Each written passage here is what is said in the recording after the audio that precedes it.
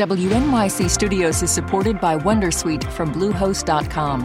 Website creation is hard, but now with Bluehost, you can answer a few simple questions about your business and get a unique WordPress website or store right away. From there, you can customize your design, colors, and content. And Bluehost automatically helps you get found in search engines like Google and Bing. From step-by-step guidance to suggested plugins, Bluehost makes WordPress wonderful for everyone. Go to bluehost.com/wondersuite. Hey, Lulu here. Whether we are romping through science, music, politics, technology, or feelings, we seek to leave you seeing the world anew. Radiolab adventures right on the edge of what we think we know. Wherever you get podcasts.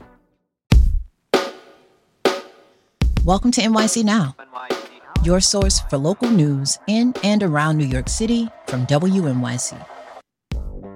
It's Wednesday, January 10th.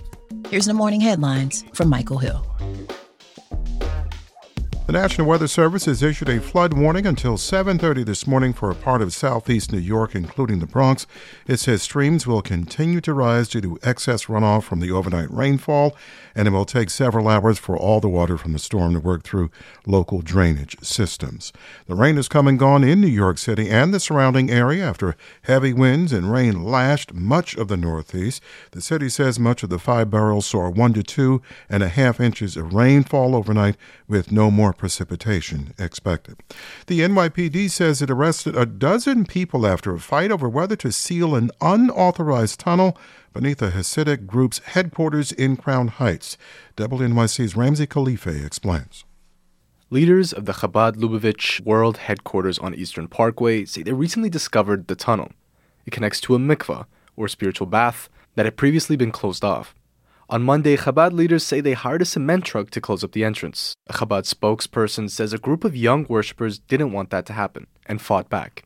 Baruch Herzfeld, who occasionally prays at the space, describes the tension. It's like two brothers will disagree, and then when they disagree, sometimes it will turn into a heated moment. The Department of Buildings says inspectors are examining the structural stability of the tunnels. 5 people suffered minor injuries after a crane collapse at a construction site yesterday in Upper Manhattan. It happened on 9th Avenue in Inwood near the University Heights Bridge. Councilmember Carmen De La Rosa lives 3 blocks from the crane collapse.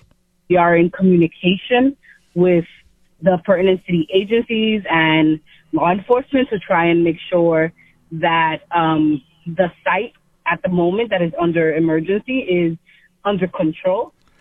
Records from the Department of Buildings show the construction site has 2 open violations after an incident last month hurt a construction worker. 52 with clouds now. Flood, coastal flood, and wind advisory still posted across the area.